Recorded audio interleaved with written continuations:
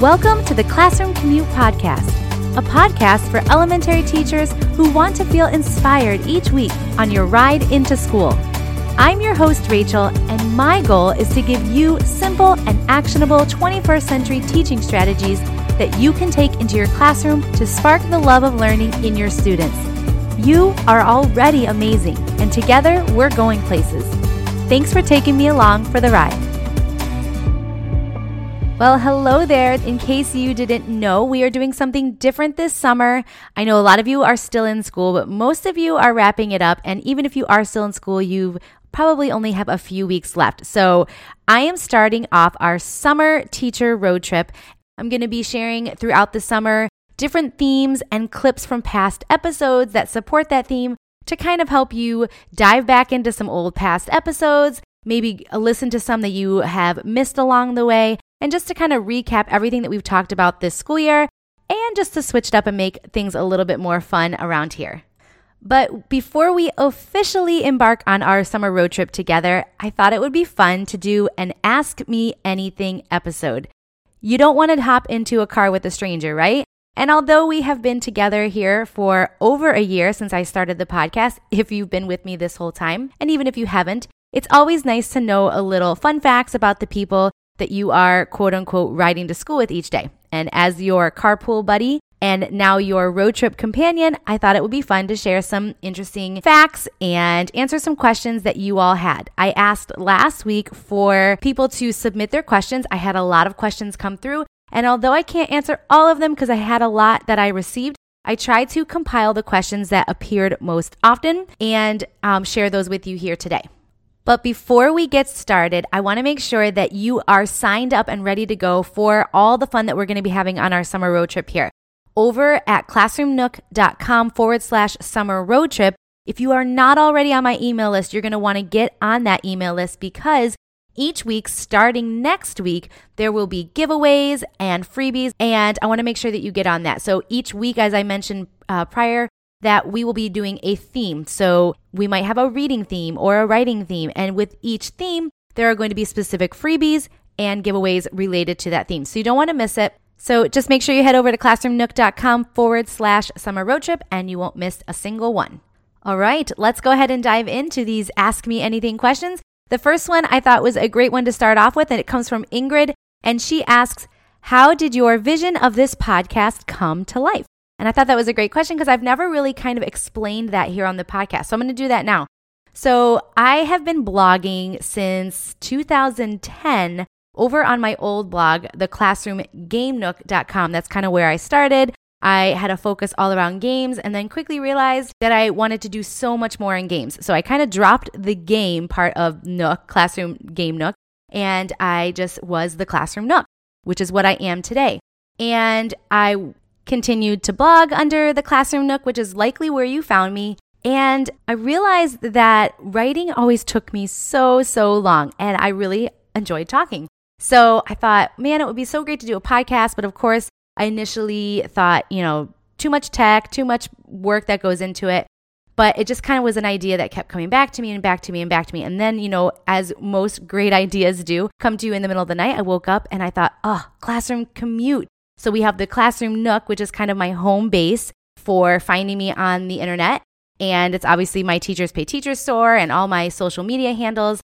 But the Classroom Commute was kind of a nice extension to that because you have the home base of the Classroom Nook, and then we can also ride together in the Classroom Commute on your way to school. And I thought it was a great way to kind of take me along with you on your ride into school and learn from me that way as opposed to through blogging on the Classroom Nook. Because let's be honest, how often do we actually have to sit down and read a blog post from start to finish? And on top of that, I always thought it would be fun when I was in the classroom if I had a teacher to kind of ride into school with and carpool with and just chat a bit. So the Classroom Commute was born. And here we are 72 episodes later, over a year, and I'm still going strong. I have only missed one episode in that full year and a half since I started. So I think it's fair to say that I enjoyed this way more than I ever did blogging. And not to mention, I am a bit of a podcast junkie myself. I love listening to podcasts while I'm working out or driving around in the car. So it only made sense that I had a podcast of my own. So thank you, Ingrid, for that question. Okay, I'm going to bounce back and forth here between personal questions and teacher-related questions. So the next one is from Kathy, and she asks, do you work with the Daily 5 and Cafe, or how is it similar to your own ELA block? So I only did the Daily 5 and Cafe my last 2 years of teaching, although I did the Reader's Workshop model from the very beginning, which the Daily 5 and Cafe really fit in nicely into. So if you're not familiar with the Daily 5 or the Cafe book, they're both by Gail Bauschy, I think is how you pronounce it. I'll link to both of those books in the show notes. And they essentially help set a foundation for all of the different components that you should be teaching in your reading block. So it's not a framework necessarily on its own. It's how and what to teach your students when it comes to literacy instruction. And so the Daily 5 includes the 5 components of what your reading block should include. And those components are read to self, work on writing, read to someone, word work, and listen to reading. And so by embedding these different components into your reading block, you're giving students that well-rounded experience with literature, listening to it, hearing it, saying it, talking it, all those things in one reading block. And the idea is that students do each of these each day. And the tasks that they complete within each of these components can vary. So, you have them listening to different books and doing maybe different activities. And what they're listening to maybe is something that's going to help them practice a specific skill that you're teaching. Or when they are reading to someone, maybe they're, again, reading a book that is going to have them practice a specific skill. When they work on writing, they're going to be working on something that maybe you're already teaching in your writing block. And so the Daily 5 is not the curriculum, but rather the components of what your reader's block should include. Now, the Cafe, on the other hand, is more of a system that complements the Daily 5 structure. And so CAFE stands for comprehension, accuracy, fluency, and expand vocabulary. And so you would have these letters, CAFE, somewhere on a bulletin board, and under each letter, you would put different strategies and skills that students would be learning to help support their comprehension or support their accuracy and fluency and expanding vocabulary.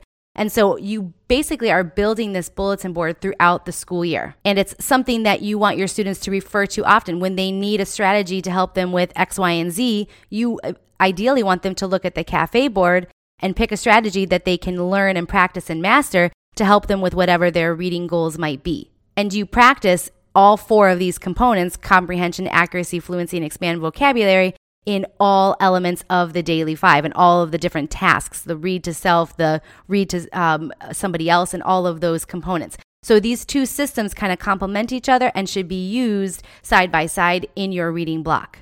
So to answer your question, Kathy, I did not use this system of the Daily 5 and the Cafe for a really long time. I kind of just got my feet wet in it in my last couple years of teaching in the classroom. But what I did love about it was that it really helped me as a teacher to kind of focus my instruction. For example, a lot of my mini lessons came from the skills and the strategies that we would be adding to our CAFE board.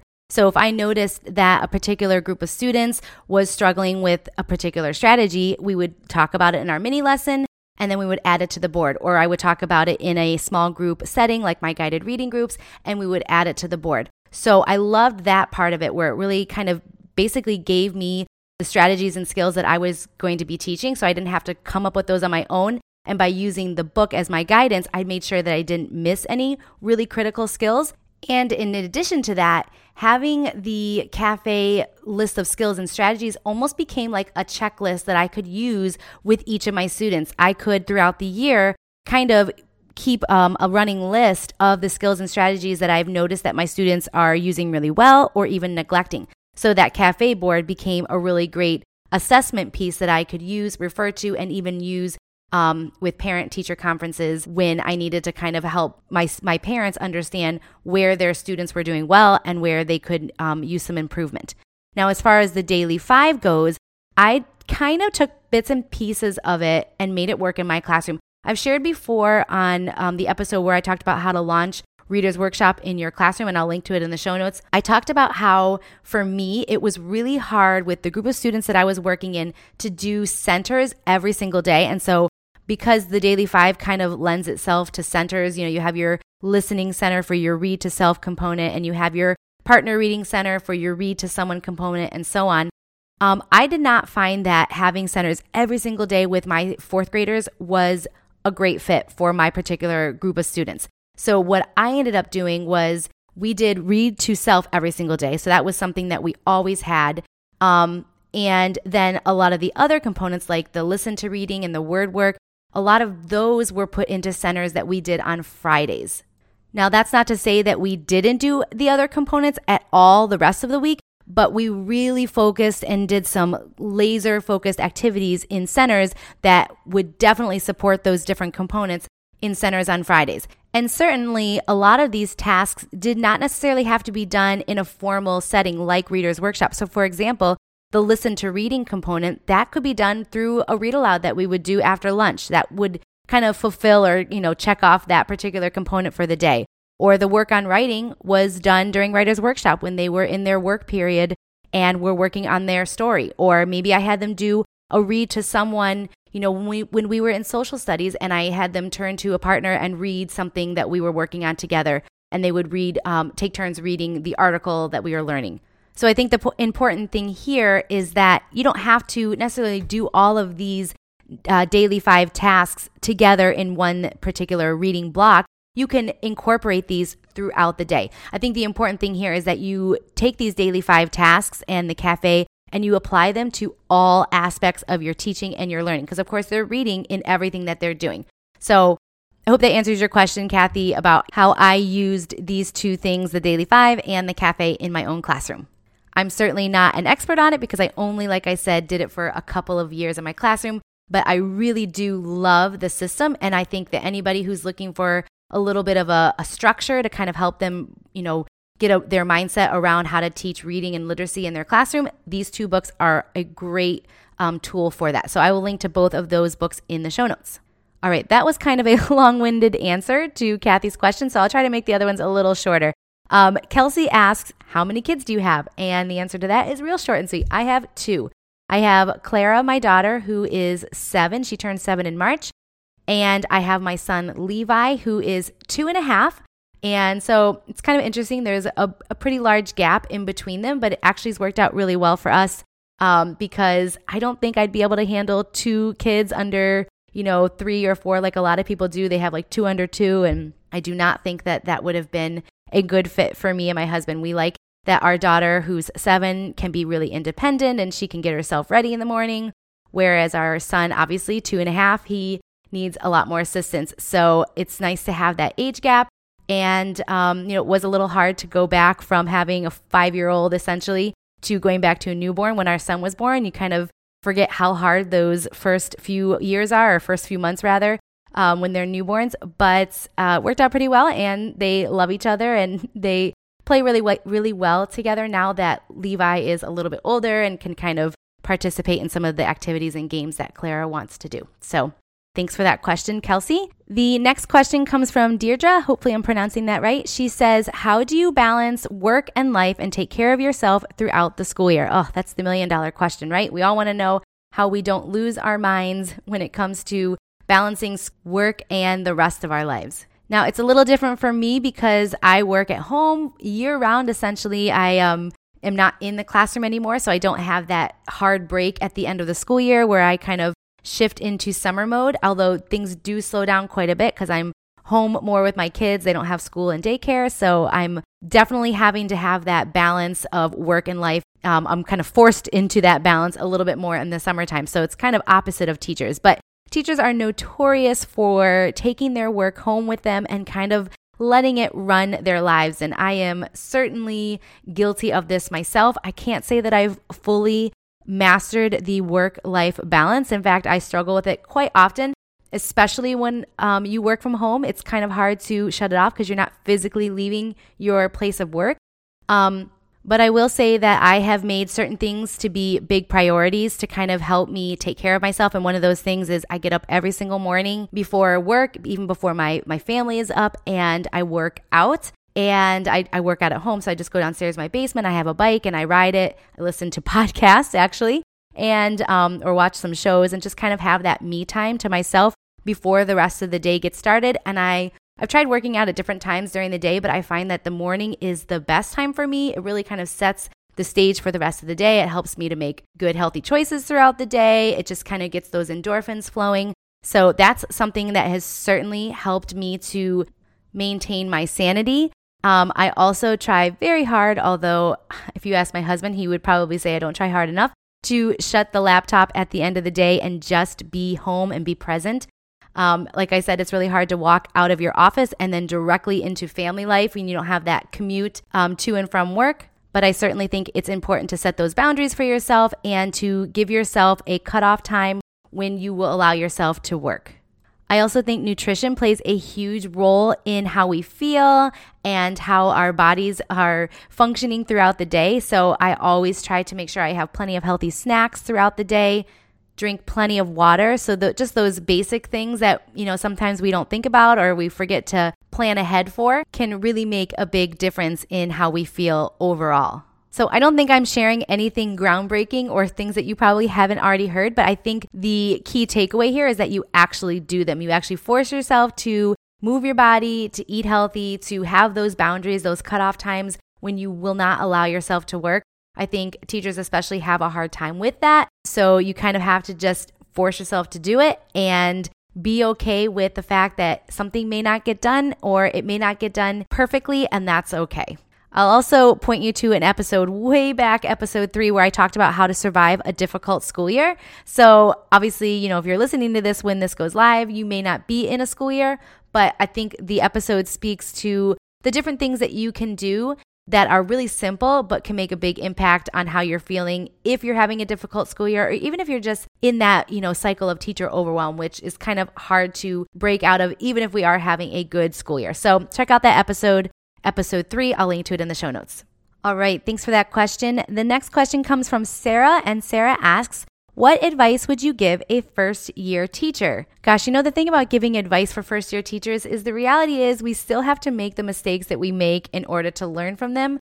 No matter how prepared you are to enter that classroom, you're never going to know fully how to teach reading or fully how to teach math or whatever it is that you're teaching because you haven't done it yet. So I think my biggest piece of advice is to give yourself some grace so that when you do make those mistakes, because you will, even if somebody tells you exactly what you should teach and how to teach it, you haven't done it yet. So it's still going to be a learning curve, even if you have all the resources that you need to do it right.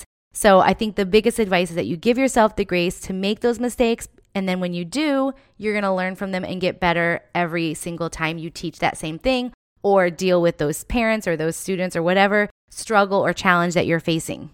I think the biggest mistake I made when I was a first year teacher is I held myself to a standard that I could not reach. And because of that, I was constantly disappointed in the way that the year was going. And you know what? The good thing is you only ever have to be a first year teacher once. After that, you're no longer a first year teacher and you learn more and more and you get better and better the more that you teach. All right, here's a quick question. Charity asks, coffee or tea? And my answer to that is also short and sweet. Coffee for sure. I have a little plaque in my office that says, first I drink the coffee, then I do the things. I often say that by 9 a.m., I'm typically on my third cup of coffee because my day begins at 5 a.m. I already mentioned I get up and I work out. And as soon as I work out, I let myself have that first cup of coffee and I kind of just keep drinking it throughout the day. So I love me some coffee. Amber asks, how did you make the decision to leave the classroom and work full-time as a curriculum writer? I don't think I've ever really answered this question or even kind of told my journey from the classroom to full-time curriculum writer. And I probably should just do a full episode on that because there's a lot that went into it, but I'll give you the short version here today. So I taught for several years in the city. And if I'm being honest with you, it was a really hard position that I was in. I was in a really rough school with some very challenging students. And there were things that I liked about teaching, and then there were things that I did not like about teaching, which of course we all have those things. But I think the biggest thing for me was I had so much anxiety when it came to teaching. I would wake up every single morning with that pit in my stomach about teaching. I don't really know what it was. It was kind of hard to put a finger on it as to what was making me feel that way, but I knew that I was just not happy. And it was a really confusing time because I loved every single summer. I would get excited about the school year. I'd get my classroom ready. I'd do all the planning. I was that teacher that would get together with another teacher friend of mine who also was like me and loved planning.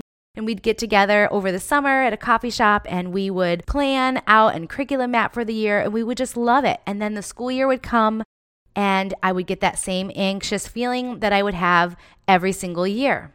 And looking back on it now, it kind of all makes sense. I've never been clinically diagnosed with anxiety or anything like that. And I'm certainly not making any statements regards to that if you yourself have, struggled with anxiety. But I think the setting of being in the classroom and that fast-paced environment where I'm making all the decisions and, flying by the seat of my pants some days because as teachers, we're pivoting all the time and reacting to what's going on in the classroom in the moment. And I think that environment just brought about so much anxiety. But at the same time, I wasn't ready to just, try a different career or do something completely different. So what I did is at the end of the year, I resigned and didn't really have any idea what I was going to do. I knew that I wanted to still do something in education, but I didn't know what that was going to be. So I did a lot of odd things for a year. I worked at the Y. I taught group exercise classes at the Y. Loved doing that. And then my one friend told me about Teachers Pay Teachers and said, man, you should sell your things on Teachers Pay Teachers. You're always creating things for the teachers in our school and people love them. So I guess they say the rest is history. I opened an account. I started putting up my resources and sharing them with teachers all over the country, all over the world, really.